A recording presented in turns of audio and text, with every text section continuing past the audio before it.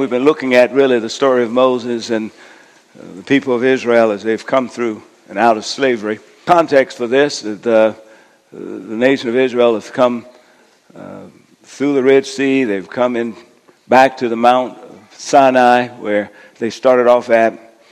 After 40 days, Moses has gone up into to receive the 10 Commandments. He's gone so long that the people have concluded he's not coming back. And here's what first five verses say. When the people saw how long it was taking Moses to come back down the mountain, they gathered around Aaron. Come on, they said, make us some gods who can lead us. We don't know what happened to this fellow Moses who brought us here from the land of Egypt. So, everybody shout, so. Aaron said, take the gold rings from the ears of your wives and sons and daughters and bring them to me. All the people took the gold rings from their ears and brought them to Aaron. Then Aaron took the gold, melted it down, molded it into the shape of a calf. When the people saw it, they exclaimed, "Oh, Israel, these are the gods who brought you out of the land of Egypt." Aaron saw how excited the people were, so he built an altar in front of the calf. Then he announced, tomorrow will be a festival to the Lord. Then, not too long after that, Moses comes back down, and all heck breaks loose. And then Moses turns to Aaron after all that is over, says finally turns to Aaron and demanded, "What did these people do to you to make you bring such terrible sin upon them?" "Don't get so upset, my lord," Aaron replies. "You yourself know how evil these people are. They said to me, make us gods who will lead us. We don't know what happened to this fellow Moses, who brought us here from the land of Egypt. So I told them, whoever has gold jewelry, take it off. And when they brought it to me, I simply threw it into the fire, and out came the calf." Come on, everybody say, out came the calf. Lord, bless this time. Let it be transformational, would you? In Jesus' name. So shout amen. Please be seated.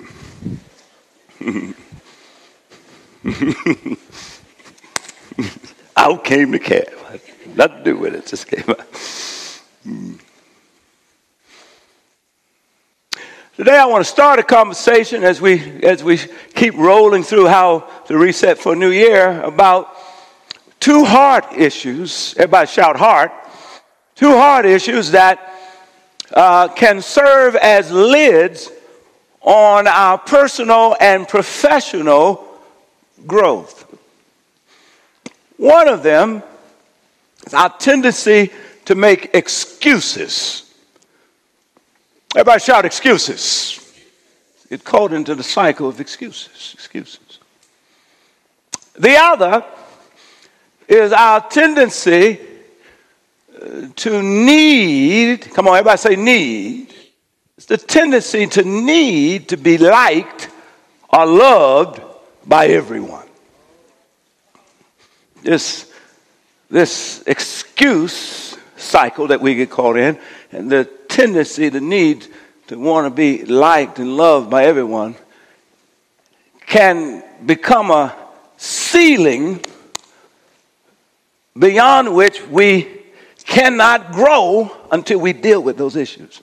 They become a roadblock that literally keeps us from getting into the next season of becoming our best selves, of pursuing the God-given dreams that we have been given to pursue.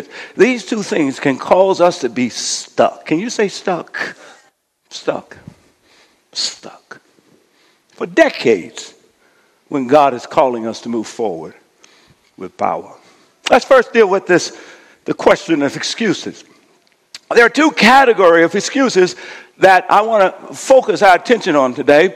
One is somewhat a review of what we looked at last weekend, and it's what I want to define as it's the category of when our excuses reveal hidden fears. In other words, at the bottom of the excuse is literally a fear. And what's really driving the excuse is some fear. Now, if you've been with us for the last 2 weeks, you know that we've been anchored in chapter 3 of Exodus, and we looked at Moses. God encounters Moses, or Moses encountered God in the burning bush. And out of that burning bush, God says to Moses that I have called you, verse 10, I've called you to lead the people out of Egypt, out of bondage. And in a real sense, this has been a dream that's been in Moses' heart for at least 80 years. For the second half of his 40 years, it's part of what derailed him. He calls him to kill a man who was misusing a Hebrew. In the last 40 years, while it's been in his heart, I'm sure he's just given up on it, just concluded it cannot happen. And then all of a sudden, he has this encounter, and God says, it can happen, and I've called you to be a part of the delivery of that dream, of helping to liberate my people. I've called you. And what is Moses' response? In 2 chapters, Moses come up with 5 excuses. Can you say 5? Not 1, not 2, but 5 excuses why God doesn't know what he was doing, why God has picked the wrong person, why God obviously has made a mistake to pick this 80-year-old man who's enslaved. Let's look at quickly some of them excuses. You'll recognize them. You'll remember them. In verse 11, he says, who am I to stand before Pharaoh? In other words, I'm not powerful enough, not influential enough. That's might find somebody else. In verse 13, he says, what if they ask your name? I don't even know your name. In other words, I don't know enough to do the work that you're calling me to do. That's excuse number 2. Chapter 4, verse 1, he says, well, what if they don't believe me? What if they say you never appeared to me? And I told you last week, beneath that is this fear of failure. But on the surface, it's really about credibility. I don't have enough credibility to do what you've asked me to do. That's excuse number 3. Excuse number 4 comes in verse 10 of chapter 4 when he says, I don't talk well enough. I'm not articulate enough. So you need to find somebody else. That's excuse number 4. And then finally, he just says, look, in verse 13, I love this. Finally, he just ultimately says this. He says, Moses again pleaded, look, Lord, you obviously don't understand what I'm trying to say. Please send anyone else but me. Let me just make it plain. Shout excuses. And beneath those excuses, well, fear. And essentially, I think there are about 2 overriding fears. One of them is that most of our fears kind of track back to the fear of failure. He's just scared that he will fail. How many of you, it's your excuses that are keeping you from becoming your better selves? That's keeping you from the future that God has, and it's because of fear. I told you last week, if you were here, that there is no substantive success without failure. And so stop being afraid to fail. Embrace it as part of the experience that moves you to success. All right, well, how do I reset? Shout, reset. How do I reset if this is my reality? Number 1, you need to be able to identify when you're making excuses. If you're somebody asks you, how come you haven't gone back to school? And you start in on a long explanation, and you hear somebody go, here we go. That's probably an excuse. Come on, always practice with this. Come on, say, here we go. Yeah. So you need to be able to, the baby got it. You need to be able to identify yourself, or if somebody points out you're making an excuse, you just need to own it and say, you know what, you're right, it's an excuse. The second thing is, after identifying it, you need to figure out what fear is that excuse expressing. What is the fear? Last week after the 12 noon gathering, I was really surprised. A 10-year-old, right like this, came up to me. There was no mom, no dad, no aunt, no uncles. He was by himself. He walked up to me, and he said, Pastor. I said, yeah, young man. He said, you preached a powerful message today.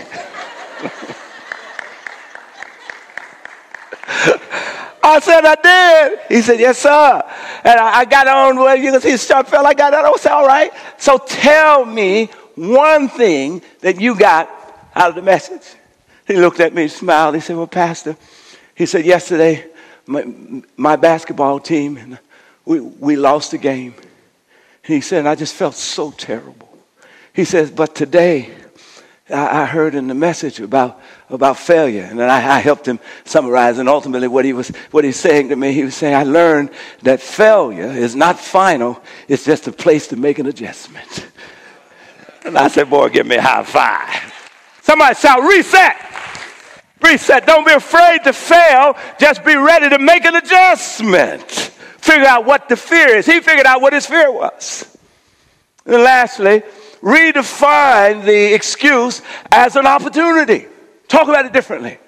As opposed to saying, I'm too old, say, I am now at an age where I can bring my wisdom and experience. As opposed to say, I'm too young, say, because I'm young, I have the flexibility to learn and to grow and to adapt. As opposed to saying, I'll just wait for the right time. And wait, you said that a year ago and 5 years ago, you said, I'm waiting for the right time. Finally, turn to being able to say, there will never be a right time. Let me start now. Take the excuse, turn it into an opportunity. Well, that's the first category of excuses that some of us find ourselves, our lives are defined by. Fears that drives our excuses. There's another category of excuses that perhaps, if I'm not in the first, perhaps we're in the second. And when I first wrote this note, I wrote this note like this. I said, it's the refusal to accept responsibility. Everybody shout, refusal. Refusal. Now, I know you know people like that, right? You know children who will not accept responsibility. You know colleagues who will not accept responsibility. You're dating some people who will not accept responsibility. Yeah, your spouse, just the person who just will not accept responsibility.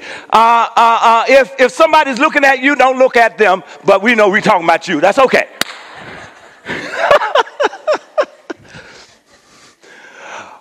But upon further examination, when I thought about it, if there's somebody who has a pattern of not accepting responsibility, why would somebody, knowing it's stopping you from growing, why would you not accept responsibility? And I think it is the second, what I call, overarching fear. That either we're driven by the fear of failure, or we're driven by what I want to call, not refusal, but beneath it, the fear of accepting responsibility. All right, now let's look at it in this text, okay? So Moses, chapter 4, verse 10, says, God, just send somebody else. So God compromises. It says, you got a brother named Aaron. He's en route. I'm going to send him with you. Aaron is going to be your mouthpiece. I'll speak to you. You speak to Aaron. Aaron will speak on your behalf. So that's what happened. They go before Pharaoh. 7 plagues later, Pharaoh is forced by the hand of God to release 650,000 people. And they leave, and the Red Sea opened up. You know the story. And they go through the Red Sea. And they come into the wilderness, and right back at Mount Sinai, where God had told them a few weeks ago, you recall, God said to Moses, the sign that I'm with you is that you will bring the people that you'll deliver right back to the mountain where you started. And you remember I told you, begin with the end in mind. Why don't you say it with me? Begin with the end in mind. That's how you want to start focusing on your future. Begin with the end in mind. Where do you want to end up at? And so here they are. They ended up right there at Mount Sinai. And then Moses goes up to the top of the mountain, disappears in the cloud, and there God gives him really all of the law that's needed to shape the political and religious and social life of Israel. Well, he's gone for 6 weeks. In the wilderness, 6 weeks is a long time. There's no airplanes, no cars, no TVs. A long time. No Apple Music, no podcasts. Routine, a long time. They concluded 6 weeks, 40 days, he's not coming back. And so, here comes, and so they convinced my man to create a calf. And then after that, Moses shows up, all stuff breaks loose, And then look at verse 22. When Moses then turns to Aaron, who he left in charge. He says, Aaron, what's up? And Aaron says, don't get so upset, my Lord. He replies, you yourself know how evil these people are. You see the excuse that he's putting the blame on somebody else. He's not assuming responsibility. Watch this, is my favorite part. Listen, let me just tell you what went down. They said to me, make us gods who will lead us. Can you believe that? They said that to me, and so what did I do? Well, they said, we don't know what happened to this fellow Moses who brought us here from the land of Egypt. So, I just went on and told him, I said, well, whoever has gold jewelry, take it off. And when they brought it to me, Moses, this is sure enough the truth. I'm telling you what happened. I threw it into the fire, and out came the calf. Now, as ridiculous as that explanation sounds, that's how ridiculous some of your explanation sounds when you don't assume responsibility. Just that ridiculous. So, what I need to, how do I handle this? How do I reset? Everybody shout reset. The first reset, here it is. Make the decision that you will own your stuff first. Whenever you're in an issue, whenever something's going wrong, not your boyfriend, not your girlfriend, not your sibling, own your stuff. Don't point out what she did. Own your stuff. Come on, shout, own my stuff first. Now, why would I be afraid to own my stuff? Well, let me just give you a couple reasons. For some of us, it dates back to our childhood. That we grew up in families where if you did something wrong, you would be shamed. And your life you'd be full of shame. And so even as adults, you are afraid to assume responsibility because you're afraid of being shamed. So you don't assume responsibility. Here's another example. For some of us, as we grew up, somewhere along the line, somebody told us, you'll never amount to anything of substance. Now, even though we've gotten good jobs, we're doing well, we're married, deep down inside, we still kind of believe that. And so whenever we do something wrong, we're afraid if I assume the responsibility, I am, in fact, acknowledging I never really amounted to anything. I'm just pretending to be better than what I really am. Here's another example. For some of us grew up in homes where it was the sister who messed up, the brother who messed up, but me, you see, myself. And I was the one who made daddy proud. I was the one who made mama smile. And it's not that I didn't mess up. I just didn't mess up as bad as the sister and the brother did. And I did do some mess up, but they didn't really know about the mess up that I did. Come on now. And so I've got this veneer of perfection. You've never used the term, but that's what the veneer is. And so you are afraid as an adult, watch this, that when you mess up, you're afraid of how you're going to look through the eyes of somebody who admires you. You're afraid. This is Aaron's situation, I believe. Was Aaron afraid of God? Probably. But I think he was more afraid of Moses. Not that Moses was going to beat him up. But listen, he's Moses' older brother. Moses has assigned him with the responsibility to be his mouthpiece. And for the duration of their time together, he's been in this incredible position because Moses, his older brother, is the person he admires more than anybody else. I mean, God speaks to Moses, and I'm right hand to Moses. And when Moses got ready to leave 6 weeks ago, he left me in charge. And now Moses has come back, and the people are haywire and crazy. And the reason why I'm not assuming responsibility is because I can't face what I think I'm going to look like through his eyes of disappointment. So with them, I just threw it in. Somehow, it just came out. I didn't have nothing to do with it. I don't want to break your heart. I don't want to mess up how you see me. There's a wonderful thing about Jesus who comes and dies on the cross, gets up from the grave. He gives us the ability to be able to own our stuff and know that once we own our stuff, we can be set free. Come on now. Listen, 1 John, here's this, 1 John 8. Put it up there real quick.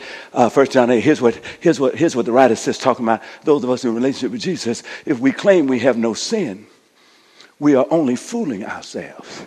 Ask the person next to you, are you fooling yourself? And not living in the truth.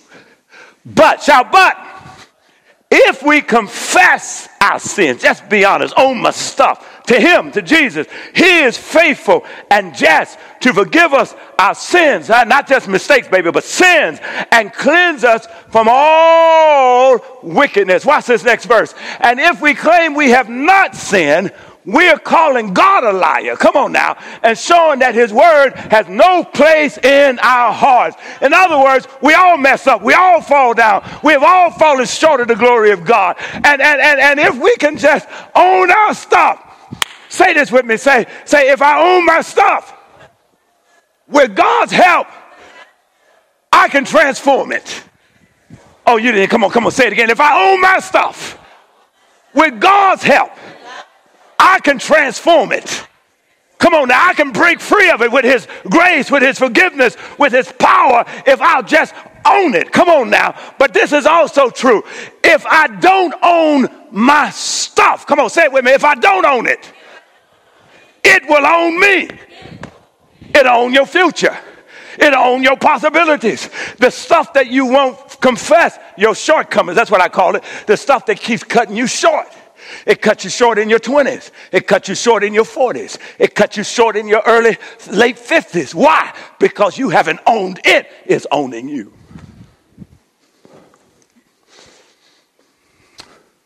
So, shout reset.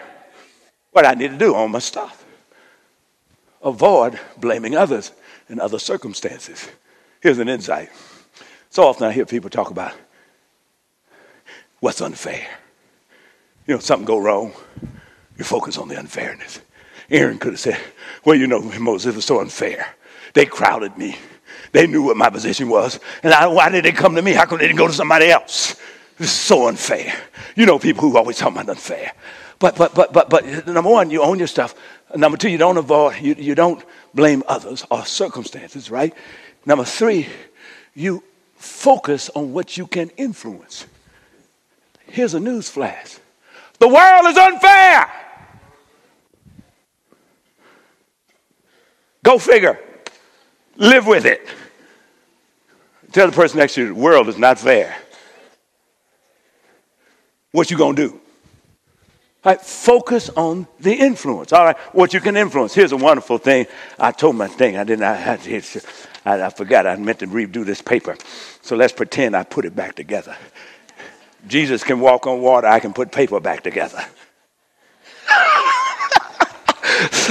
so on one side of the paper, one fella said this. Whenever he'd mess up and he looks at what he needs to do not to mess up again, takes a piece of paper. He puts on one side, here are the things that I could influence. I could control. I could influence. He makes a list of that. Puts on the other side, here are the things that were beyond my control. I could not influence. He puts that on the other side. And what he says is he takes the side that says what I can't control, what I can't influence, he throws that away. And then he focuses on the list of what he could influence. All right, well, because we're believers, I want to step it up a little bit. So here's what I say. When you get to two sides, come on now, don't throw it away. Pray for this one and wait on God to act. Then pray about this one and do what's in your power to do. You see the difference what I'm saying? Come on now, because we're people of faith. Pray and wait. Pray and act. Focus on what you can influence. All right. That's how we reset over against a mindset of excuses that's either driven by what I really think the fear of failure or driven by the fear of assuming responsibility. own my stuff. Don't blame others. Focus on what you can influence.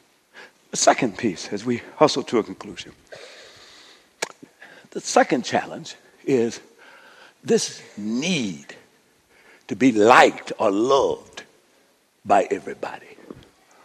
This is part of what I think is going on with Aaron. He wants to fit in, to be liked, to be loved by everyone.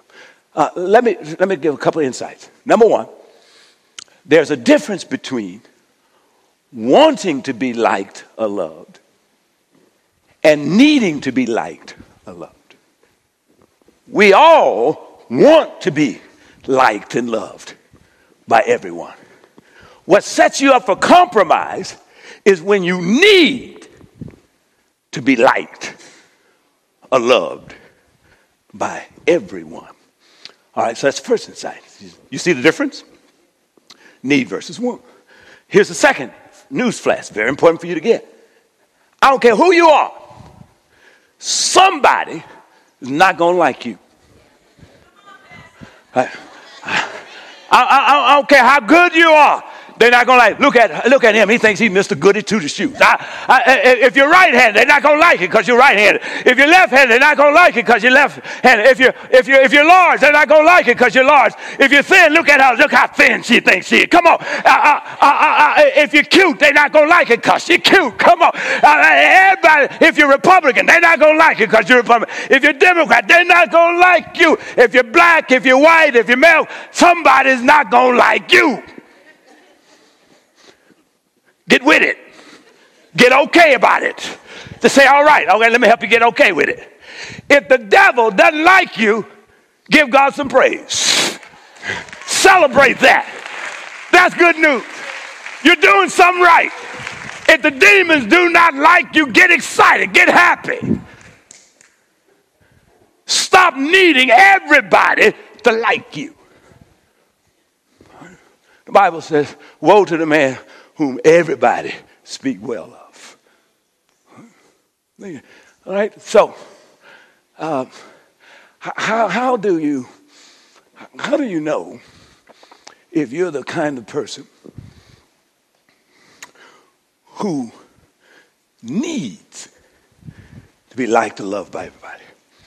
I read a guy who made a post, and he said he realized how his need to be liked and loved forced him into compromise so many times. He remembered as a college student, because of his need to be liked and loved by his friends, watching his friends mercilessly tease a Down syndrome student. And he sat quietly and did nothing because he needed to be liked.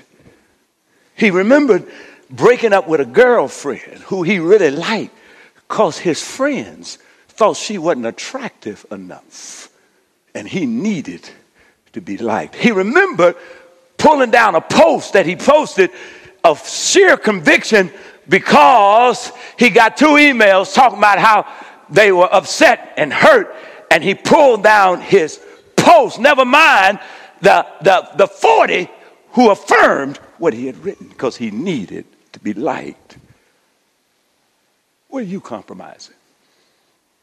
So, well, I don't know. Am I that person? Okay, let's look. The first characteristic of somebody who needs to be liked is the inability to say no.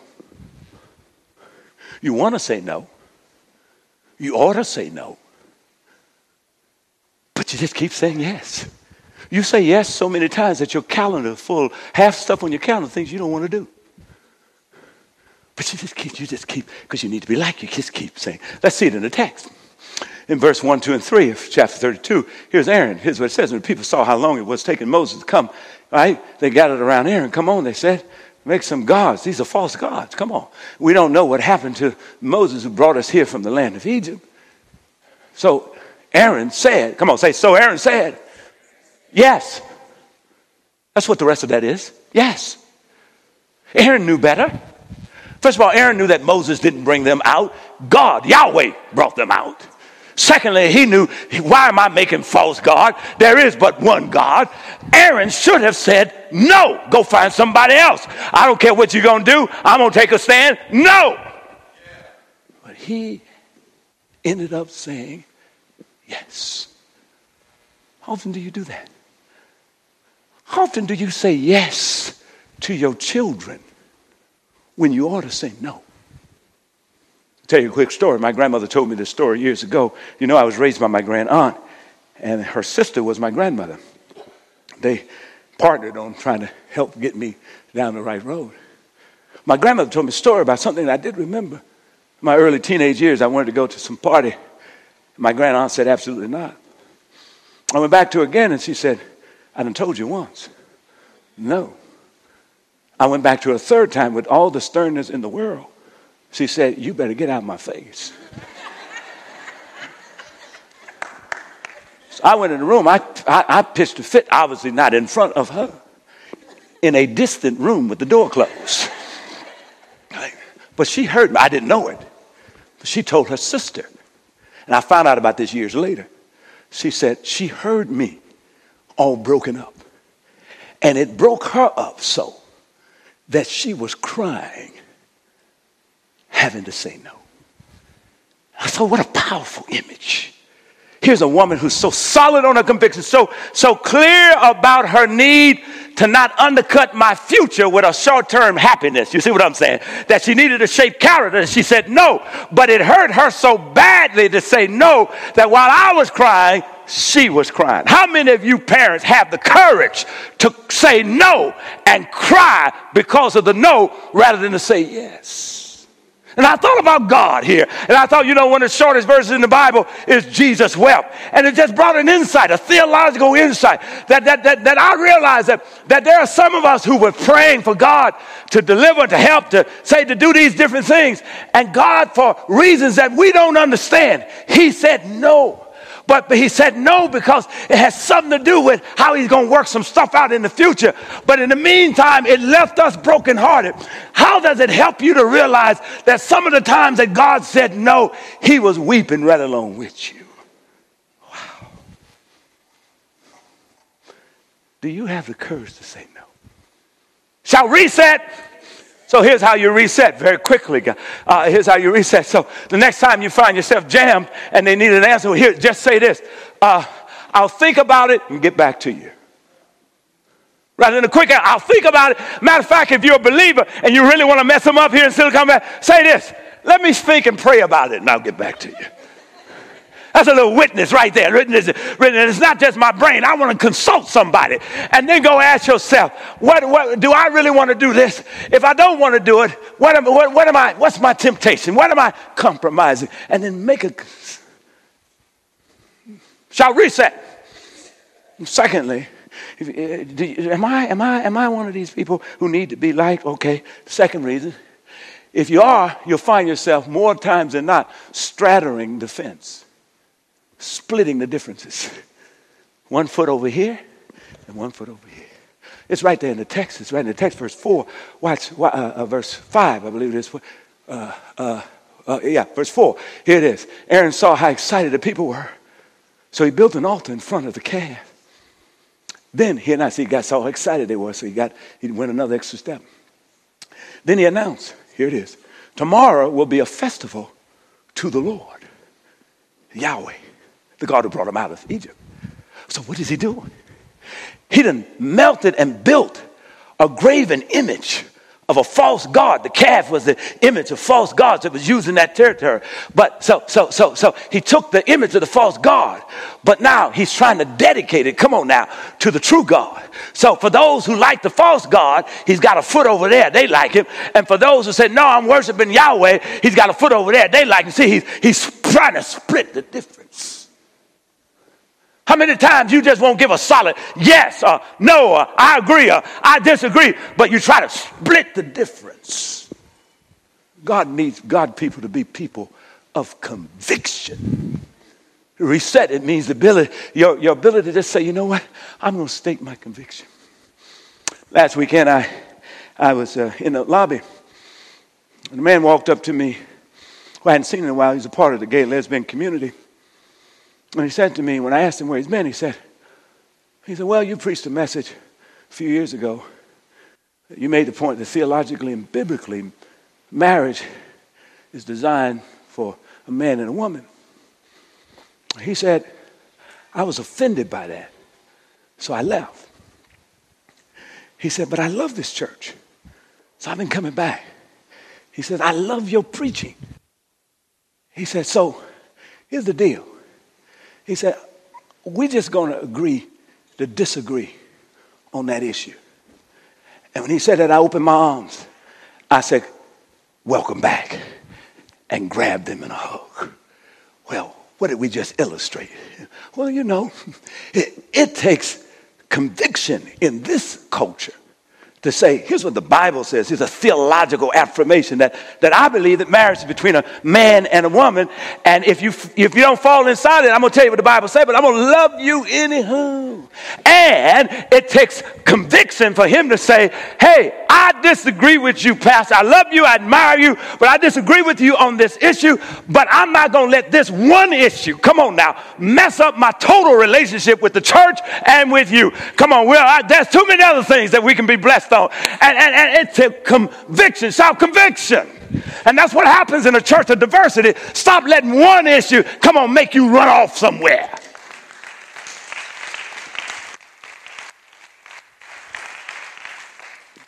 People of conviction and love. And your love ought to be able to hold it together. Then, lastly, if you have trouble drawing boundaries, it probably means you need to be loved and liked by everyone. Reset. Just simply assume, just say, look, the time I have is up to me to use it, and as I see fit, with whom I see fit, I won't let other people invade it without a welcome. Reset. Well, that's how I want to end today. You know, we're talking about Dr. King, these principles of being able to say no when everybody else is saying yes, of not straddling the fence, but being people of conviction even when it's not popular or comfortable. These principles, you see, of being able to draw hard boundaries while still loving. These principles, they're at the very heart of Dr. King's, what we really celebrate. We forget the deal. Dr. King died. He was not popular.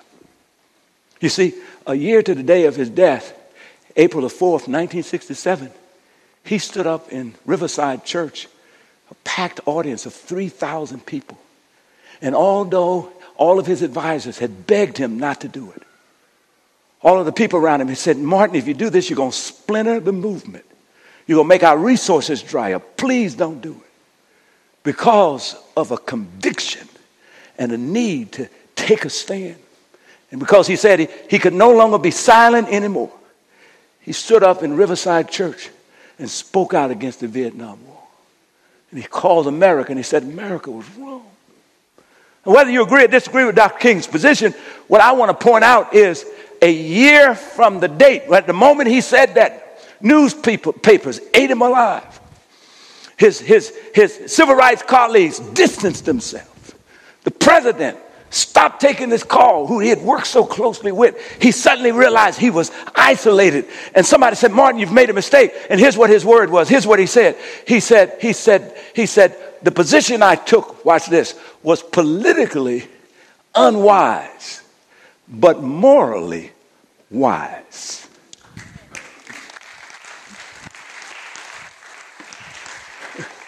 And so when he went down to Memphis to stand with those workers and sanitation workers, and on the last night before he died, you heard him say these incredible words, like anyone, I want to live a long life.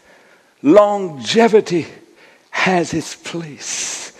But I'm not concerned about that now. I just want to do God's will. And the very next day, on April the 4th, 1 year to the date that he took the stand, he died. April the 4th, 1968. And all the other times, he lived through all those attacks. But he died 1 year after taking the most controversial political charge stand of his career. What does that say? That says that at the end of the day, listen, he was a follower of Jesus, and this is what I love, that if I fully trust Jesus, that there will come a time when I need to be able to say, the most important thing in the world to me is I just want to do God's will. And nobody may not like it. You may not agree with me, but that's all right. And even if I lose my life, standing up for a cause that Jesus would stand up for, he'll raise me up in the end. Praise be to God. Self-conviction. That's what we're celebrating today. Conviction rooted in the faith of a Jesus who always has your back, even in death. Give God a hand praise.